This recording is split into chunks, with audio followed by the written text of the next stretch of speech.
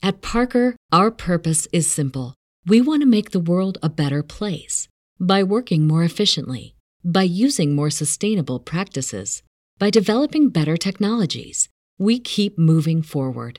With each new idea, innovation, and partnership, we're one step closer to fulfilling our purpose every single day. To find out more, visit parker.com/purpose. Parker, engineering your success. And if we are going to do Made in America or Made the American Way, we're going to have to change the way that we look at that. There are plenty of things that, we're going to be able to do in America. There are plenty of manufacturing things that we can do, but we've got to change the way that we currently do it. It's not going to be, all physical hand assembly line like it was with the Model T. It's going to be mostly robots and a few people that are coders and a few people that are QA. What starts here changes the world. Well, I've got to admit, I kind of like it. What starts here changes the world. Because that is how it works. The average American will meet 10,000 people in their lifetime. Problem can only be solved when there is a kind of coalition. Once you are willing to stand up for yourself. But if every one of you changed the lives of just 10 people. Once you recognize what your rights are. And each one of those people changed the lives of another 10 people. This is the beginning. It is not the finale, and that's why we're here. And that's why we rally. And you can change the entire population of the world. 8 billion people. If you think it's hard to change the lives of 10 people, change their lives forever. We've got to be that something that Arnold Toynbee, the historian, refers to as a... You're wrong. Once you are willing to stand up for yourself, then others will show up. Also, what about no children dying? That's kind of nice. Liberation. It's an internal thing.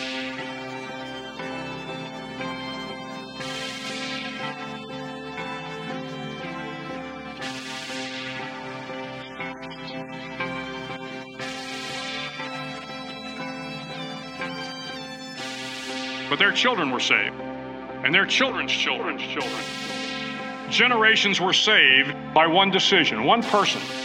But changing the world can happen anywhere, and anyone can do it. I was born this way. Adam, guess what? Yes. We're recording. Ryan, guess what? What? We are in effect. We're in effect. So what starts here can indeed change the world. But the question is, what will the world look like after you change it? Welcome to Public Access Announcement. Hi, Jeffrey. What's going on? Hey, welcome to the greatest show on earth. Yeah, right? I kind of feel like I had this thought yesterday that it was like everybody watched like The West Wing and freaked out and thought it was real. You know what I mean? Yeah, that sounds about right. It was like we expected him to be a real president, but he was just a reality host. You know what I mean? And I think that's what it was. It was all a show. So, yay. So what's on your mind? I thought I would let you kick off the topics today. All right. So, yesterday at noon Eastern time, we solved, racism, sexism, homophobia, all these things, right? Yeah. No. No. And you know what? No.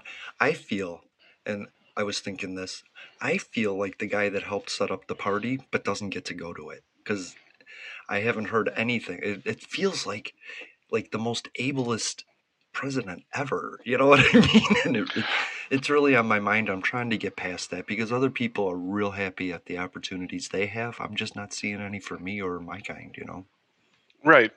And that's, and as we talked about, well before the election, what started yesterday? It was Accountability Day. Yep.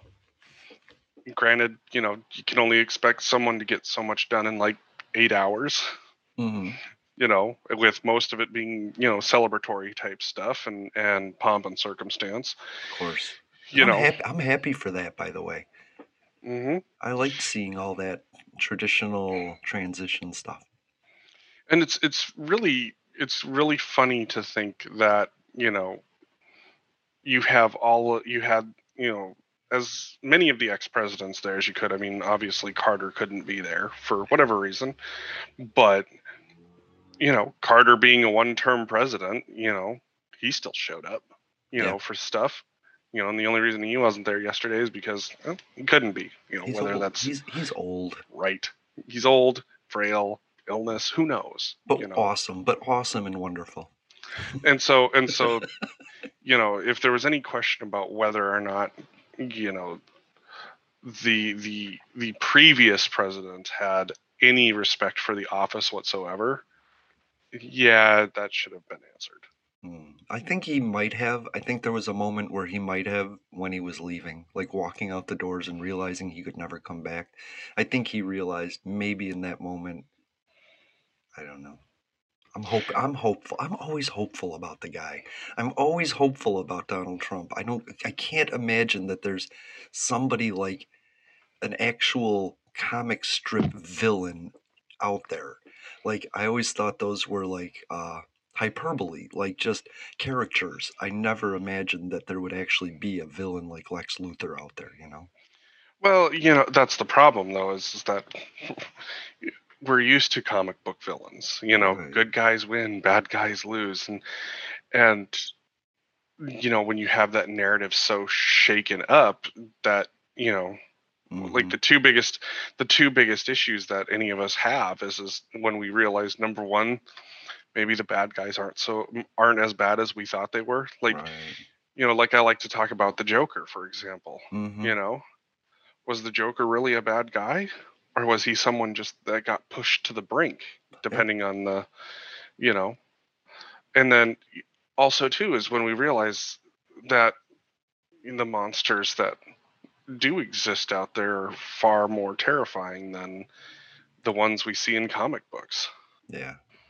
And those two things tend to be a shock to a person's reality because we're so used to these cliche little narratives. Mm-hmm. And I'm not going to say that Donald Trump was, a Hitler. Everybody wanted to make the comparison. Yeah, I don't want to.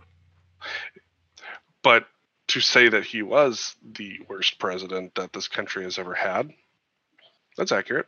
Yeah. Yeah. You could maybe make an argument for a couple others, but I think he's at least the worst in modern history. That's what I'm if saying. Not the worst ever. He has to be the worst because he was the biggest, right? He got the most votes. And there was the most people, the biggest problems. The problems Donald Trump attempted to avoid aren't as big as the ones that Zachary Taylor or Andrew Johnson was dealing with. You know what I mean? They were smaller by population, so I just assume they were smaller in nature. Maybe. I would say that the transgressions were the most egregious, at least, even since Nixon. Oh yeah. So it's real unfortunate that, despite, so many years of history that honestly, like, as much as it pains me to say it, had Donald Trump's last 2 years been like his first 2 years, I don't think the election will look like this. Honestly, really. His first 2 years, I mean, objectively, yeah, I had problems with his policies, but, people tend to vote more on economy. And his economy was going gangbusters. It really was. I mean, he kind of put nitrous glycerin into the motor. You know what I mean? Mm-hmm. It's not like everybody says he built it. He didn't build it. He kind of added a turbo to it. You know what I mean? So... Mm-hmm. But that's how America's supposed to be. We're supposed to build off of the last person, not tear it down and restart. We can't keep doing a reconstruction by executive order every 4 years, And really, like, honestly, there needs to be something done to curb that, because if this is what we're going to see as executive order ping pong, mm-hmm. Like I've said before, I don't think any one president should have that much power, period. Because if this is what we're going to do is spend, depending on how the elections go, 4 years fighting what the previous administration did, and then if they get elected to a second term, then try and do something. Mm-hmm. And I think that's what the Republicans' downfall was. When they controlled the House and the Senate and the presidency all at the same time for his first 2 years, Yep. rather than doing a lot of things that advanced their agenda. They were so focused on just trying to undo Obama Yeah. that it managed to piss enough people off to flip the House. Right. Well, I think they honestly thought they had 8 years. They had this plan, this 40-year plan. This was the culmination of it all. And I think they had 8 years, and then suddenly in 2018 they went, "Oh shit, we only have 2." And then he couldn't, by hook or crook, or get anything done. I mean, he passed one piece of legislation, right? The tax cut. Other than that, he didn't even put anything out on the floor to come out, you know? I'm beginning to think that we're never going to see that healthcare plan. Well, there was a healthcare plan. It's called COVID. Die, motherfucker, die. I say, I am a firm believer that other than abortion, the Republican agenda is basically depopulation by any means, And so the rich can survive what the poor cannot, and they just want to burn it out. And I can't say that's a bad plan. Yeah, except for the part where, they need the poor in order to keep themselves on top. I mean, you think about it. Why, when you look at their strategy, I always laugh when they get all pissed off about China. Mm-hmm. They've shifted more of their shit over to China because why? They're even poorer yet. Right. And unfortunately, what they have failed to account for is that when you don't got much and suddenly you got a lot because of one of the world's largest economies, you kind of by virtue make them a powerhouse. And so all of a sudden, all of these things that we used to make in America get shifted over to China. China, after 40, 50 years of working with those people, they're now their own economic powerhouse, and we're going, oh crap. Yeah. So they deserve to be. They've worked really hard at it, And I know she has some horrible tendencies, Like, I stand up for Hong Kong, and there's no comparison between the Hong Kong protests and the Capitol riot, and that's not a fair comparison. But that's what China's doing with what they did, And so, like I tell people, like, we don't think we're in war with Russia, but Russia thinks we're in war on 2 fronts, in Syria and Ukraine, So they're saying, hey, we're victorious in our war against the United States. And we're like, what? We were fighting? So we got to realize that the world is bigger than just what we've been told America is. You know what I mean? Right. The issues that we face as Americans is the fact that we've shifted away our responsibilities in a lot of places. Mm-hmm. And that's the unfortunate part. Do I think that America needs to be, the world police? Hell no. Mm-mm. That's not our job. Mm-mm. But, we still have to be able to show that we've got at least our shit handled. Oh yeah, the nuclear triad and everything. And I'm a firm believer in cooperation. And so like I've always said, I think we should have this hemisphere, this side of the planet, I think we should have a force just for that, for the Americas, for South America, Central America, North America. We should be training together. We should be making this part of the planet better.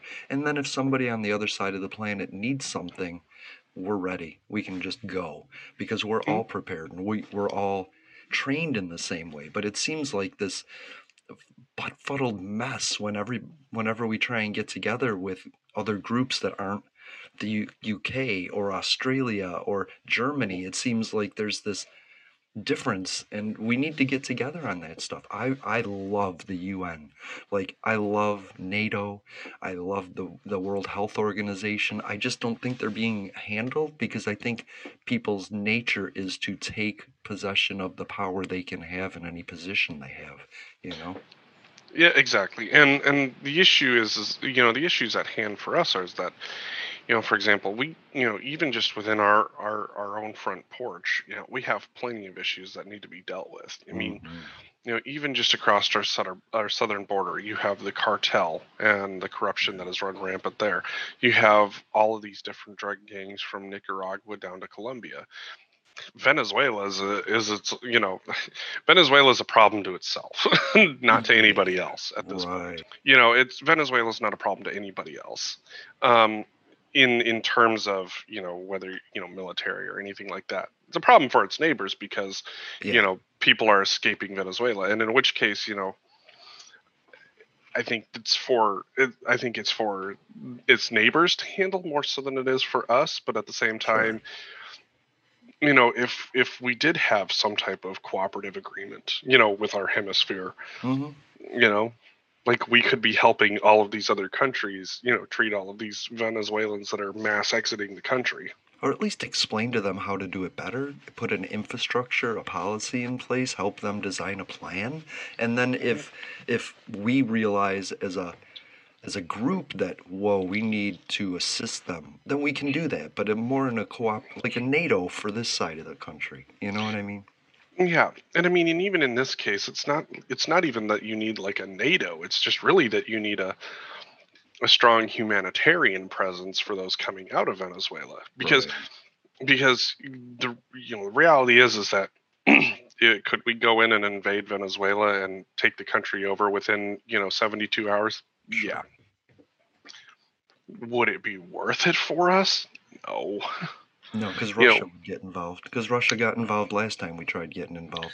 Russia would get involved. China would get involved. And, all you can do is showcase that, all these other countries are, literally just helping hold on to power. Mm-hmm. And they're not really improving anything else. Yeah. You can only have a country that's run by a military force for so long, because when you run out of people to crush with your military and they're not making anything for you, that's a problem. Yeah, no, I totally agree, because my philosophy is if you don't like where you live, just start walking, you know what I mean? And in Venezuela, they're actually doing that. Yeah, and they've been doing that by the millions. And unfortunately, that's put a lot of pressure on the countries around them. Mm-hmm. And and that's where if we invested in our neighbors, kind of like the way that we invested in West Germany and Japan in, the post-World War II era, look at what those two countries have become, Yes. It's not that it worked. It worked fantastically. And if we were to actually spend that kind of time investing in our neighbors, heck yeah. I think there would be some fantastic things that we could do, like including things like, for example, saving the rainforest, saving the Amazon, and helping other countries, with their livestock and agriculture systems, so that way you're not tearing down parts of the planet like that. Yeah. Everything from there's a significant population in the Southern Hemisphere that we could be working with in order to have things, made by, non-communist countries or whatever. How you have you. Yeah, because the communists, the Nazis before them, they all invested in South America. We just never really have. We've kind of gone over there and tried to stick our thumb in and walk away, overturn somebody and then let them decide who the next crazy fucker is. You know what I mean? Yeah, that's kind of been our MO for a while. Is we just go in there waving our dicks, get the main guy out, and then we're like, this will be fine.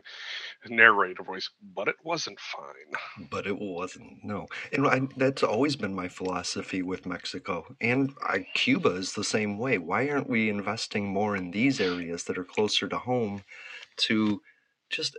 Our American influence is big enough. I mean, simply what I always say is you take something small like El Salvador, and the people are all migrating here because the country sucks. So once all the people move here in Mexico, then you go and clean out El Salvador and you start putting in I don't know, a Ford manufacturing plant or a solar panel plant and a McDonald's, and you start Americanizing these people because now they're in America learning how to be American, and then you send them back and they want American stuff, and if it's there, if we're helping them to get it, then suddenly they're like a little America, and it's so much more easier and relatable for us to go there and come back. And maybe it's a stronger State Department. You know what I mean? Yeah, and as we've talked about, it's like, you don't fix the migration issue by trying to build a wall and all of these other elements that keep people out. Like, they're coming here because where they're coming from is an absolute mess to them. Right. And they see no other option but to escape. So you can either, bring a bunch of people in, and we don't have quite the same means. I mean, I could make the argument that if we ever decided to do Made in America again, and having a significant population come in and work in factories here would be absolutely beneficial. But once again, we've got to do it by an American standard. You can't have the sweatshops of old. No. And unfortunately, I think this is the one place where I think a $15 minimum wage would come back to bite us in the ass. In that regard, I say could. I don't think it would. I think that there's enough people out there that would, they would just not want to invest in that, knowing that they would have to pay a bunch of migrants $15 an hour, which, look, all I can say is the amount of produce we've had rotting in the fields should tell you that, the issue isn't the $15 an hour minimum wage. Right. And I there's an organic way to do that with unions. You know what I mean? And exactly. And the union fights for the level up. It's just we've knocked unions out because, well, why does a forklift driver get paid $40 an hour, But the other thing is like, we only empathize when we're directly affected by it. So when we're the forklift driver, we're like, why am I not making $50 an hour? And when we go to El Salvador, we're like, oh, fuck, what the fuck? I gotta fix this. You know what I mean? And I just try and tell people that if you plan your next step, then you're not gonna step in shit. You know what I mean? And we're always thinking about today and yesterday, what happened yesterday that we can fix today, when it should be, what should we fix tomorrow so that we don't have to fix it today? We should plan for tomorrow instead of like freaking out today. And I think we're getting back to that. I heard a brief mention about Joe Biden's plan, and a lot of it was American made again. And I like that idea. I'd like to see it. I don't know how they're going to do that. I don't know how they're going to do that with Carrier in Mexico and Harley Davidson in Taiwan and Apple over in China. We spent so long getting rid of the manufacturing portion of this and the customer service portion of this that I don't know if we even know how to make stuff anymore in America. I think what you're going to see is a very highly technical work crew. Like, it's going to be very heavily automated, with a small physical presence. And honestly, like, great, because if Americans are making these robotic pieces, these automation pieces, they're coding these things, and you're hiring Americans to oversee the physical inspection, the physical movement of these things, the coding, the everything, great, fantastic. Right. Part of the issue that we had, in shifting all of this stuff over is that people get tired, and we definitely did not have the technology for the kind of machines that we currently have. Right. Now, oh man, the technology we have is fantastic, and you need a minimal physical presence. Yeah. And I think that's fantastic, because there was no good reason that Detroit couldn't have been the electric motor city. I totally agree with that. It seems like we went from making things that could make people work harder to making things suddenly that made people work less. I mean, automation, the thing about automation and robotics and all of that is that humans get tired and they err a lot easily, and we're a lot more easily. And we're so used to the idea that, oh yeah, no, well, the machine messed up, so clearly this is a problem. Meanwhile, the human messing up like 10 times, 15, 20 times more than the machine. And we're like, oh, that's just human error. Right. When the reality is that you could have these automated factories working round the clock and have 3 different shifts. You're not necessarily stuck with this whole idea of, you have to employ 3 massive shifts of people that, you're going to watch their productivity start to decrease after. And honestly, looking at some of these models, I honestly think that there's an argument for going to a 6-hour workday. Yeah. Especially in a manufacturing setting, because, number one, then you got 4 shifts of people that are highly productive, especially if you're looking at an automation setting, because then, you're not going to have that issue of people wearing down the same way that they do after 8 hours or 10 hours or 12 hours. And I think it would speak to the American quality that we, once touted so long ago. I think it would lead to a healthier work product, a healthier work balance life. I mean, a lot of people are starting to see that. Okay, well, we had this idea of you have to commute and you have to go into this, workspace, and you have to. Mm-hmm. COVID said, you've got this technology. No, you don't. Mm-hmm. And then we're like, oh, no, I don't. So what else don't I have to do? And if we look at what is out there technology-wise available to us, and if we sit down and decide that we're not going to do, as much as I hate to quote Henry Ford because he was such an anti-Semitic piece of shit, broken clocks right twice a day. If you do the same thing you've always done, you're going to get the same thing you've always gotten. And that's the truth. If we keep doing the same thing that we've always done, we're going to keep bitching about the same problems we keep getting, unless we sit down and go, you know what, maybe there's a different way that we can do this, and that's better.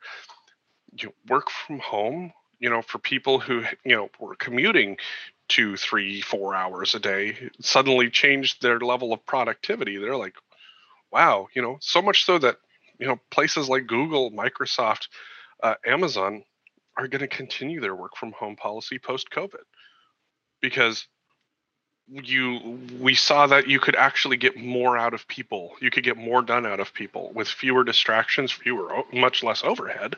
Sure. So why not look at, what else you could do? When you look at some of the technologies that we're currently shipping overseas, why are we shipping them overseas? Right now the issue is that the hand labor to produce some of this stuff is just stupid cheap coming out of China, and unfortunately we know why that is. Right. So the question is why are we going to continue that? Is there a way that we can actually do this better over here, and not have this whole issue of the quote unquote China quality, where it's mass produced and mostly okay, but quite a few defects. It's if you don't want to worry about lead paint once in a while or some other toxin coming in because it's okay there but not here. Right. It's if you really truly want things made in America, there's got to be some willingness to sit down and say, okay, we're going to do this not the way that you've seen before. It's going to be different, but it's going to be here. It's going to hire people here. It's going to be effective here. That changes. The 2 things that need to change for that are the regulations of creation and our education of our population. And those things are like 10 years out. Like we can't even think about what you're doing until we have an educated force, and we would need to change our education system from teaching history to teaching coding and job, like more having kids honestly, they've already started making those changes. Yeah, we just need to get there. We need to do that, make it a curriculum, make that more of a presence than, say, I don't know, consumer math or the basics that they're learning in grade. I can't remember what I learned in grade school. Read this stupid book. But it should be more like, hey, start writing this in code. You know what I mean? Well, that was, one of the, they started doing that in grade school, like with our kids, like, for example, it was like a little game where you actually had to learn how to type out the line of code in order to get them to move towards the finish line. And so, I think that if if they were to actually, have a more formalized program, yes. Mm-hmm. But also too, like that, I see the education system shifting more like to like a German style where, you have your K through 12 essentially, and then you go on to the trades, or you have like essentially it's a K through 13, and then you go on to university. Okay. And and there you don't have the same issue of, this blue collar versus white collar. It's, everybody's got a collar. Yeah, just like in India, a name means your social status. You know what I mean? Exactly. And that's one of the things that people here are going to have to get over, is the whole idea that somehow some level of work is beneath a person. It's like I've said before, if you want to know what chaos looks like, suddenly stop stocking grocery shelves for a week and watch what happens. Yeah. That's insane. I just had a thought and I lost it. Man, that was good. Yes, I totally agree that we need to. Here's what it was. We need to get people interested in learning again. Like that education is important, that every year you should learn something that'll benefit your life in 20 years when you're young. And what really bugs me is education that isn't free, that people hoard education because they don't realize that creates the divide and the poverty. The initial step to breaking someone out of poverty and helping them do it for themselves is teaching them so that they learn. And it bugs me that some poor kid in Detroit isn't learning about string theory because he can't afford to, and it's not in his curriculum, and he doesn't know it exists, but he could be the next Einstein or, the next Malcolm X, and they're not getting the information. Look, I think the inspirations that we've lost just over the 400,000 COVID deaths, the people that we lost, the future Martin Luther Kings, or, it really makes me sad. And to think about the fact that kids don't even know that what they're good at, what they're born for, because somebody's telling them they have to pay $5,000 and to learn. You know what I mean? And I don't want to spend $5,000 to learn. I don't want to spend $5,000 for my kid to learn. I would love if he was exposed to it and then decided, like, this is it. I am a horn player. I love playing the horn. I'm so good at it. And I think we need to spend more time trying to figure out where these kids go, which path they need to be on, instead of making 5 paths and fitting kids into it. Because you're trying to make a doctor out of a musician, and it's not working. Your kid isn't that. You know what I mean? But we're trying to make university scholars out of somebody who wants to work with their hands. Exactly. When he would be so much happier and so much more productive in America if we knew what he wanted. And I think, that's been part of the problem is that as we've shifted things overseas, we have limited those things. Like, the manufacturing industry in this country isn't what it once was. Absolutely. And so, the issue has become, what's the point in teaching that? Right. When, that's not a job that many people are going to have or could have. Not that would want to have, just could have. I made a good living off of being a forklift driver and a clamp truck driver and printing press operator and parts delivery. I made a good living after high school just on the industry. And yeah, but we can't pretend that that's going to come back, because if we don't have smart people to design these fans and these solar panels, then there's nobody that's going to build them. Like, MAGA is so anti-science, but I keep saying, we said it last week, without science, you don't have a job, Right. You think about all the things that, they could be producing. It's going to leverage scientific thought and theory. Right. Like, for example, where they were looking at how to make solar cells more efficient, and somehow they were testing out like I think it was the stuff that makes, hot peppers hot, capsaicin. And somehow it managed to improve solar efficiency. It's like capsaicin of all things. Yeah. No, that's amazing. It's like, this stuff isn't just necessarily happenstance. It's, Right. there are people out there going, well, these chemicals do X, Y, and Z, so why not, see if it excites the same level of electrical generation? And sure enough, it does. Yeah. But guess what? The problem, the problem that I can see, what has scared, that particular group of the population is that, what is the point in advancing technology if it's not going to be built here? I get that. Or if it's going to take our jobs. Exactly. The thing is that, whether you're building coal fire plants or wind turbines or solar panels, the reality is that, when it comes to the electrical system, there should be enough training out there. Yeah. You're only going to be able to dig so much coal before, it starts to go, before it starts to change. I saw an argument yesterday, in one of the subreddits, and it was just a meltdown fest, and they're like, I can't believe all this stuff shifting to China, and all of these other things, and we're already losing power here because we're not burning enough coal, and I'm like, really, you think that's why you're losing power in California? Not the fact that PG&E is literally operating on such old equipment that it keeps starting their stuff on fire. Right. Look, we, Campbell County, Wyoming supplies pretty much most of the world's coal.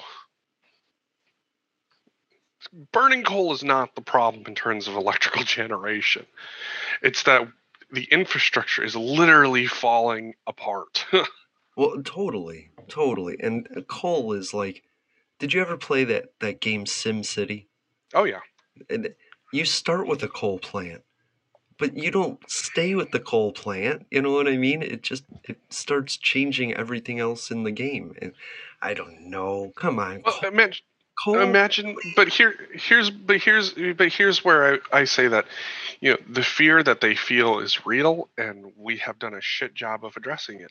Totally. We haven't planned ahead, so we've fallen behind. If we are going to shift away from fossil fuel energies, which we will, it's a matter of time, simply because the technology is there. It's a lot easier. It's easier to do than it once was. Yeah. The fear that they feel is, well, this is my job. What am I going to do after? And that's a very valid fear. Yeah, it is. And that's not a scientist's job to fix, though. Like, scientists and workers, they're on the same side of it. There is no side of it. Like, politicians say, it's not blue or red. No, it isn't. You're a politician. I'm an American. Either we cooperate or we're going to fight.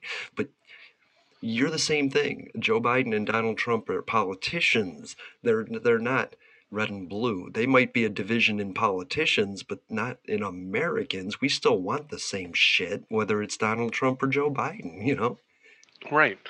And that's the thing is that if you have a president that actually sits down and says, hey, we're going to focus on this transition, but we can't leave these workers behind. Right. How do we bring them into the fold on these new things? There's always going to be people who struggle in coming into the new fold, but there's so many skills that translate over, like, for example, you're still going to need crane operators. You're still going to need trucking. You're still going to need technicians of various sorts. It's just that, the things that you're going to be working on are vastly different. Yeah, right. Some of it's going to require computer knowledge. Some of it's going to be good old turn and burn hand power. Sure. And we're still going to need handyman. We're still going to need iron workers. We're still going to need plumbers. We're still going to need delivery drivers. We're still going to need people to stock shelves and be in stores. We're still going to need all that. You're not going to be, you might be not be digging coal, but do you want to dig coal when you could have a better job in a UBI, So, Or, maybe, because some of these things are still going to require fossil fuels in order to produce. It's just that instead of digging coal to go into a coal fire plant, you're digging coal so that way it can be gasified, liquefied, and then turned into the petroleum products needed in order to create these things. It's like, yeah, you're not literally just burning it off into the environment. You're literally turning it into a physical product that sticks around. and why not? Hey, why not if you used to build cars and, there's no plant in Ohio anymore? Why don't you go be a farm worker for a while? You know what I mean? Because, well, you don't want immigrants in our country anyway. Why not take their jobs? I know the answer to this one. That job sucks. Yeah. Having grown up on the farm, that work is hard. Yeah, And I know it is. And they do it. Oh man, even living in Sydney, Montana, and watching the immigrant population go through and manually weed beet fields, I'm like, yeah, nope. No, and I watched that show Warrior that Adam is obsessed with, and what I noticed was that we really did ship in immigrants and use them, kill them, throw them aside when they started wanting more than we were willing to give to get more immigrants that would work for cheaper and pit them against the last immigrants. And it kept going. The Chinese and the Irish, the black and the Italian. And we did that all the way up to the ladder. And the problem is now there's nobody left to take advantage of. China is doing that. Like, China. Yeah, they're doing it by force. Right. There's no negotiation. Right, but the Chinese built our railroad. Black people built our infrastructure. Like the Italians, the Polish, the Irish, they built the dams in the fucking Empire State Building. Do you know how many dead Irishmen are in the Hoover Dam? It's crazy, know? And we survive on the backs of people that busted their asses. And when we ran out of people to take advantage of, we were like, what do we do now? Because nobody wants to work. Nobody wants to do those jobs. You get a job building bridges, get a job building roads. We always need all that stuff. You know what I mean? But and the thing is like we need to be able to actually fund it and build it. And currently, by shipping all of this stuff outside overseas, it's like all of that tax money that could be used to build all this infrastructure is just not going into place. No, it isn't. You look at some of the things that they are doing that around the world and scientifically, like for example, solar roads. Like have you seen some of those? Yes. Those are wild and crazy. It just charges your car as you go. Yeah, and it's producing power as it sits there in the sun. Can you imagine like solar roads in places like Arizona? Right. And there's jobs there. There's jobs there. It's not just a solar panel maker. It's the guy that has to dig out the trench to put the solar panels in, Yeah, it's the engineers, it's the actual hand workers, it's the people that have to come in and put in all the wiring. It's the people who have to. Yeah. We need everything from physical labor to highly technical and advanced citizenry that are going to be able to be like, yep, okay, that section of road stopped working. We're going to just lift it out and drop a new piece in. Yeah. It's the manufacturing that you're going to need to build those roads. Mm-hmm. And I think it comes to the education system. We need to constantly keep people educated so that they all end up in the jobs that they're meant to be in, We need to introduce electricity to young people. And if they're not that, maybe plumbing. And if not that, maybe engines. And if not that, maybe coding. And they can figure all this out in just a test. Well, that's the thing is like I grew up with that though. Like me too. I grew up with classes on electrical and classes on plumbing, classes on concrete work. Taught me, I had classes on everything from agriculture to electrical to engines. There's these curriculums have gone by the wayside as some of these things have been shifted out of our country. And having grown up in that and having been a part of things like FFA, like that connection to our physical side of things within this realm, not just even, even in the agricultural realm now, there's coding. Of course. You think about it, like my parents now have a GPS guided combine. Yes, but they still have to get the food out of the field somehow. So Exactly. it takes all of us, not just one of us, right? Exactly. A scientist doesn't eliminate 10 jobs. He keeps 10 jobs going. He makes 10 jobs more efficient. Right. So you're not breaking your back. So you're not in that coal mine, like breathing in. You might not be breaking, or you might still be breaking your back, but now instead of walking out with a grocery cart full of things, now you're walking out with a grain truck full of things. Right. Yeah, it's the bricklayer truck. Whoever invented that, who could put pallets of bricks up on the next level and the next level. Fuck yeah! Do you know how much labor that just saved? And that's just a simple mechanical thing. Yeah, and that's the thing is like there are so many things that we could be doing, and we've shifted so much of that responsibility overseas that if we were to actually do that in America, or even invest in our neighbors to the south and help them build the physical labor, have them be the physical labor side of things. Like, you don't stop mass immigration by just putting up a wall to keep people out. You have to actually create solutions that make them say, you know what, I want to stay here. Yes, a mini America. If you want to come to America, make America down there. It only helps us. It only helps us because their their standards are our standards. Our standards are their standards. We can buy and sell and trade and negotiate all that fun stuff on an even keel because they're America too, And on a political level, I mean, you think about it, it's like, all right, I got a plant that is going to, produce, $1 trillion in 5 years. It's like, all right, which country is going to have, the best standards that we require? Right. That we require. If we're going to outsource any sort of production, then let's make it so that way it's like, all right, here's what our requirements are. There's like over because you need 200 countries on the planet. Yeah, you need, from a business standpoint, you need a country that is stable, that has a stable government. You need a population that is stable in terms of food supply. You need a country that is stable in terms of not being terrorized by whatever potential guerrilla factions are out there.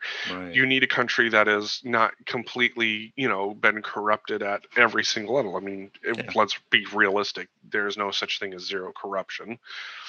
Well, but like I said, if you're going to give me a dividend for taking a kickback, that's fine.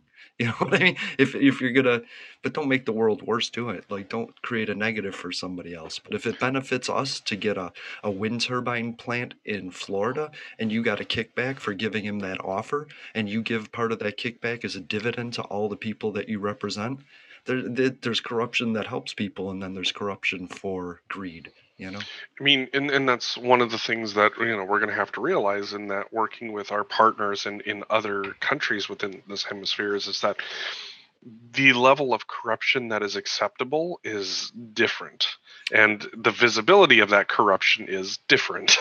But we can't snap our fingers. We're talking about things 10 years, 20 years in the future. But we have to start now to get there.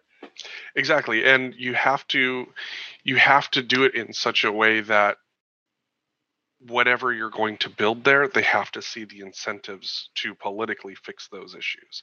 Right. For example, like everybody talks about, well, how do you deal with the cartel? Well, the answer is actually pretty easy. Number one, you start with legalization in places like the US, because that hurts the cartel's business model. And then you come in with a stable, good paying job system that you need, and that takes people away from the cartel. Wait, you mean I don't have to run around and terrorize villages, and I can literally just make stuff get paid better, and oh yeah, my food supply is always going to be there? Yeah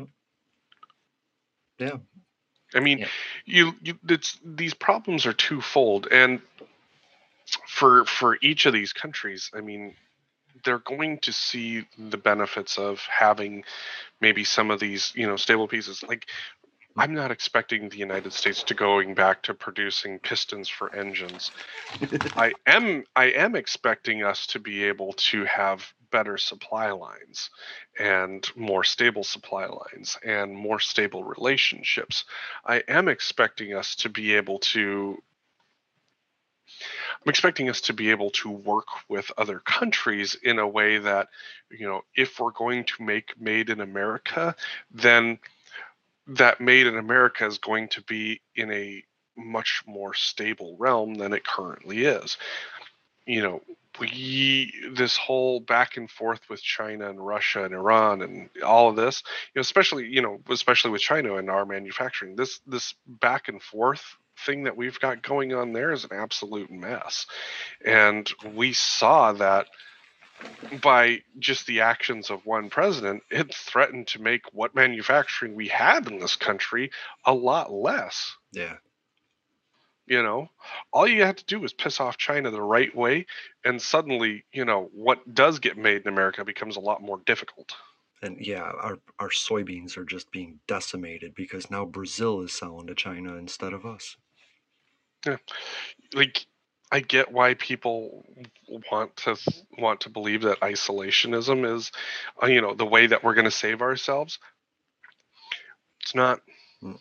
Globalization is.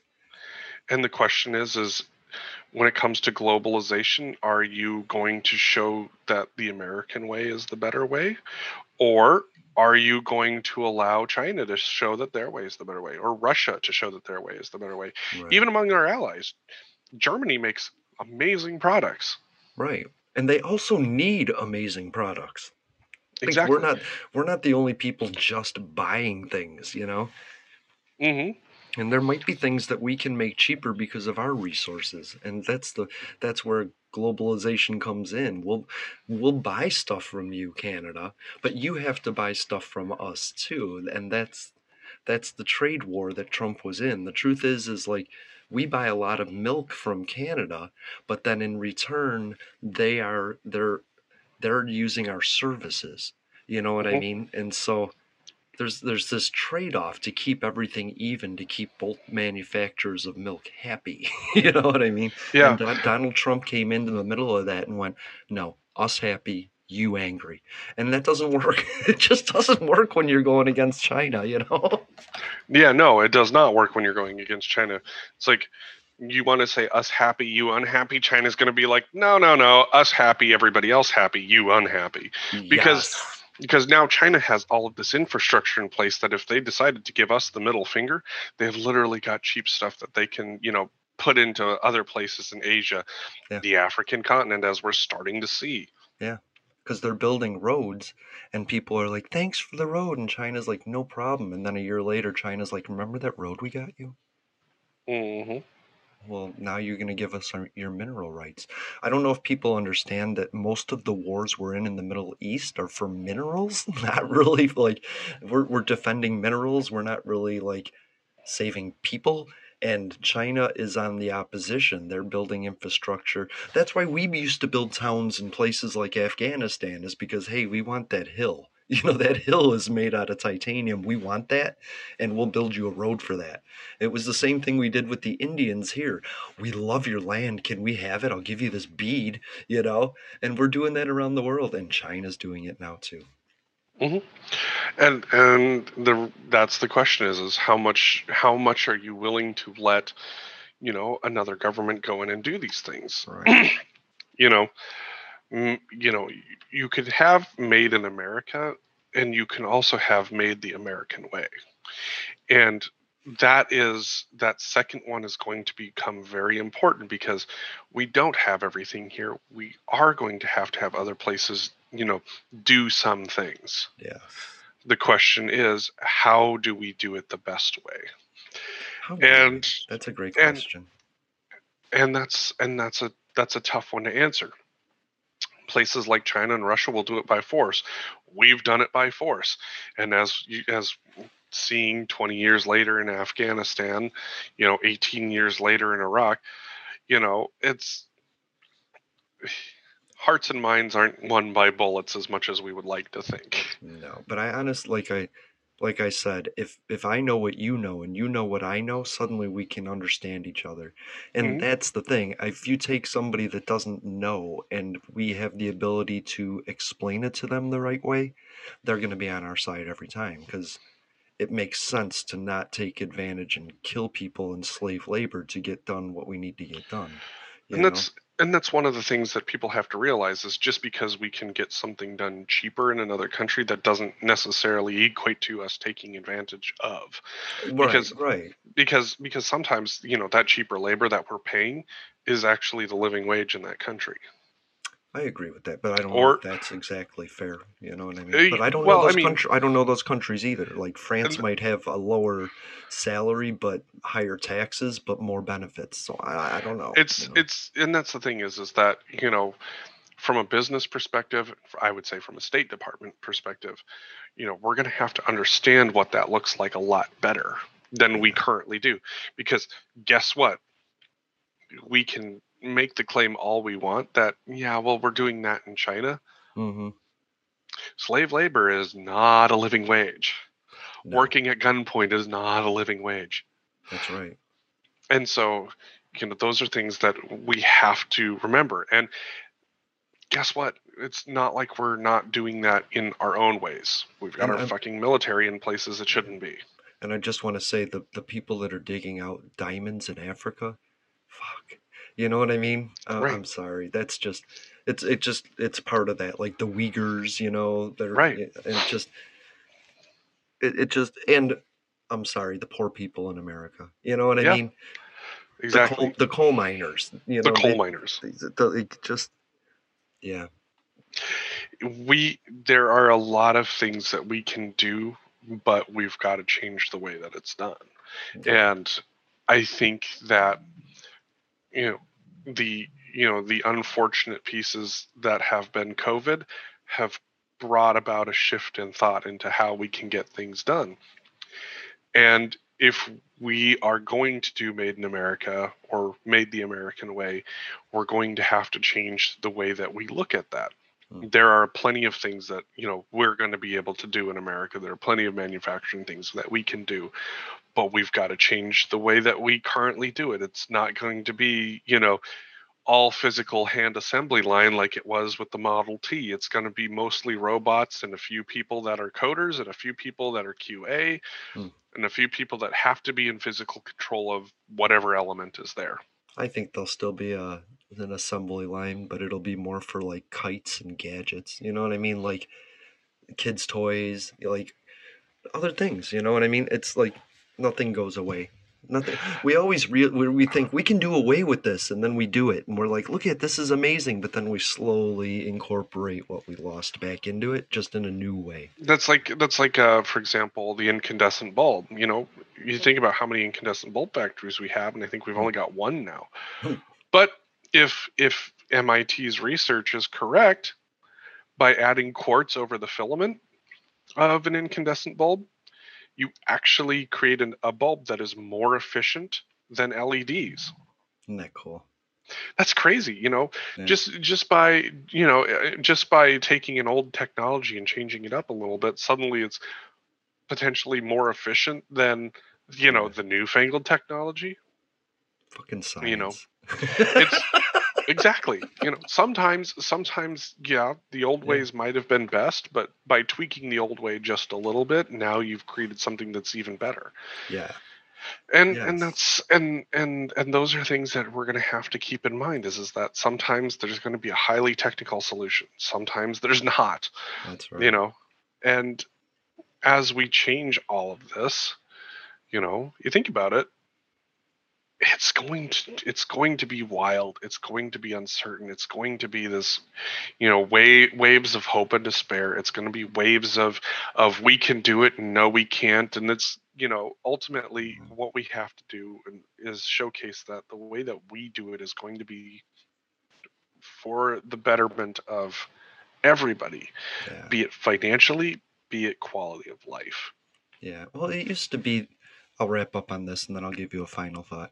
It used to be go to work, come back home, You know what I mean? You'll earn your living, you'll have your job till you retire, get the gold watch, and people stopped planning for the future. We have to realize that everything that begins ends, and we should be in our current positions planning for another position.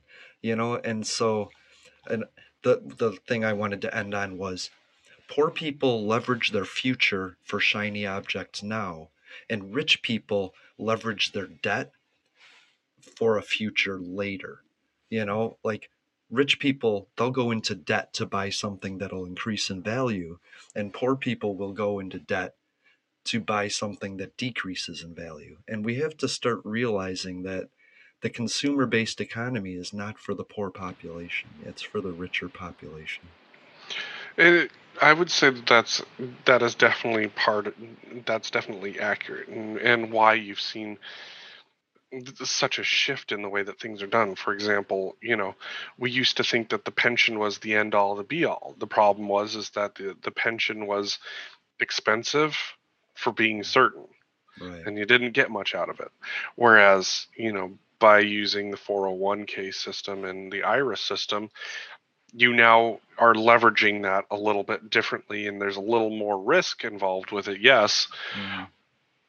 But what we've started to see is like that idea where the pension was, oh yeah, when I finish with this company, I'm going to have this pension. And you've watched all of these companies die, and all of those pensions die with them. Yeah. And so now now you've seen that leverage of, yeah, I don't have the pension anymore, and I have more uncertainty in my retirement, but in the end, I'm still making more in my retirement, and I'm not worried about it necessarily disappearing because one company's business practices sucked. Yeah, and honestly, nobody stays at one business for their entire life. And I Not anymore. I don't want to say that like a McDonald's worker is nothing. They're everything. Thank you for the food, and I really love it. I'm glad that you're able to get an income, and I hope your minimum wage goes up to $15. But I think you should want to be something more, just like the CEO of a company wants to be something different. And without that education, without seeing your options, you don't believe you have any. I would caution against that, though, because is there anything wrong with seeing yourself as nothing more than a cook? No. And that's why one of those things is that if someone wants to just be the person that's smiling out in front of the cash register handing people food, if someone wants to be the person that's flipping burgers, there's absolutely nothing wrong with that. The question is are we giving them the option and the tools to say, right, you know what, I want to do this for myself. That's it. And see how that goes. Right. There's nothing wrong with doing it for somebody else, but let's make sure that we're giving people the ability and the option to say, right, you know what, I'm going to try it myself, and I'm going to see if I Yes. can do it better. And that's all I'm saying is that the person that wants to work behind the register, we should give them a small business loan and see what, after they're done finding out that that's what they want to do, then we do everything for them. We get that guy that loves to cook, like a food truck, like we give them options to grow for the next people to come in. And it's the same thing with any job. You should want to be your supervisor. You should want to be your supervisor's supervisor. You should want to start your own business with your knowledge. And that's kind of how I see it. That's the infusion of old and new to me. And for me, I don't necessarily see it that way. I see it as, I want you to be able to become the supervisor if that's what you want to do. I want you to be able to become your supervisor's supervisor if that's what you want to do. But if you are making your living doing something and that makes you happy, then we shouldn't be putting pressure on people to move onward and upward. If that's, we've had this whole promoted to the highest level of incompetence thing that we've seen time and time again. And let's stop pushing that narrative. If you are happy and competent where you are and you don't want to move, great. Let's make sure that where you are is keeping you fed, keeping the lights on, keeping you satisfied. Fulfilling your purpose. Exactly. Let's, that happiness and safety and security in your job needs to be tantamount. Right. Not, for those of us who are driven to go onward and upward, yeah, let's figure out how you can do that. Let's find better ways to make that a possibility. But let's not, let's kind of get that narrative out of, oh, well, don't you want to be more than a grocery store shelf stocker? I don't know. Maybe I love education and learning so much that I just think that, I don't know. You got me there.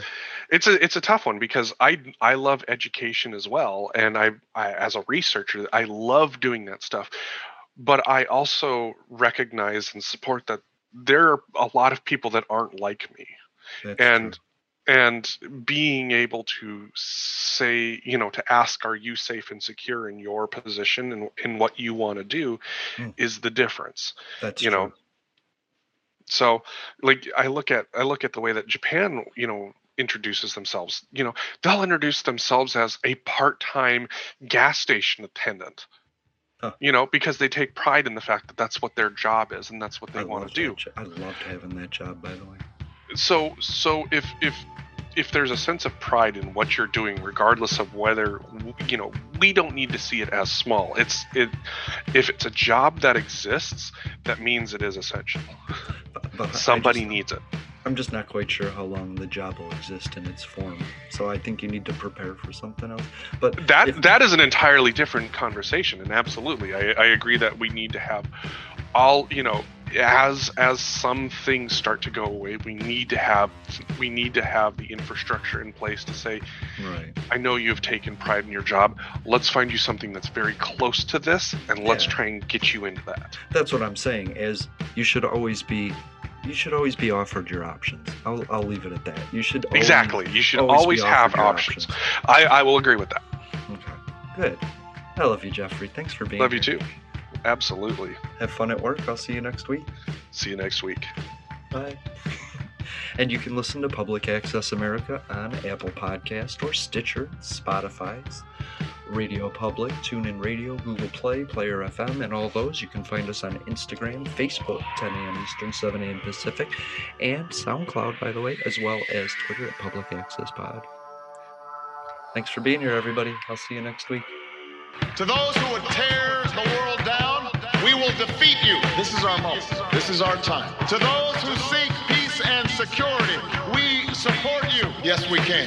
And to all those who have wondered if America's beacon still burns as bright, tonight we prove once more that the true strength of our nation comes not from the might of our arms or the scale of our wealth, but from the enduring power of our ideals, democracy, liberty, opportunity, and unyielding hope. Let me tell you something you already know. The world ain't all sunshine and rainbow. It's a very mean and nasty place, and I don't care how tough you are, it will beat you to your knees and keep you there permanently if you let it. You, me, or nobody is gonna hit as hard as life. Ask not. Yes, we can. What your country can do for you. I have a dream. Ask what you can do for your country. Poor little children. Yes, we can. One day live in a nation where they will not be judged by the color of their skin, but by the content of their character. I don't have to tell you things are bad. Everybody knows things are bad. It's a depression. In this lifetime, you don't have to prove nothing to nobody except yourself. It ain't about how hard you hit. It's about how hard you can get hit and keep moving forward. How much you can take and keep moving forward. That's how winning is done. Welcome to Public Access America. Yes, we can. Now on Instagram and SoundCloud. We wanted to run out of that tunnel for my dad. On Twitter. Prove Apple Podcast, the Stitcher Smart Radio app, Potable, and Spotify. Yes, we can. Public Access America. History in the making. Making history in the making.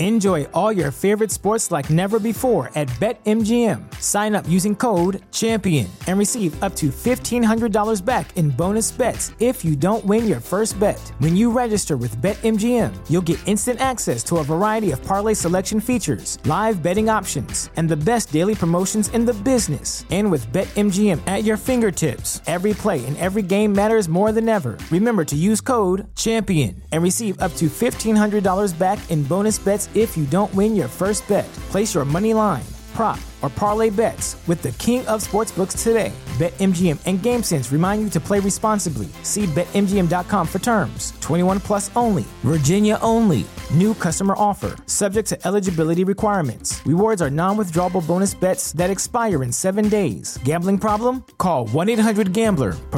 Promotional offer not available in Washington, D.C. At Parker, our purpose is simple.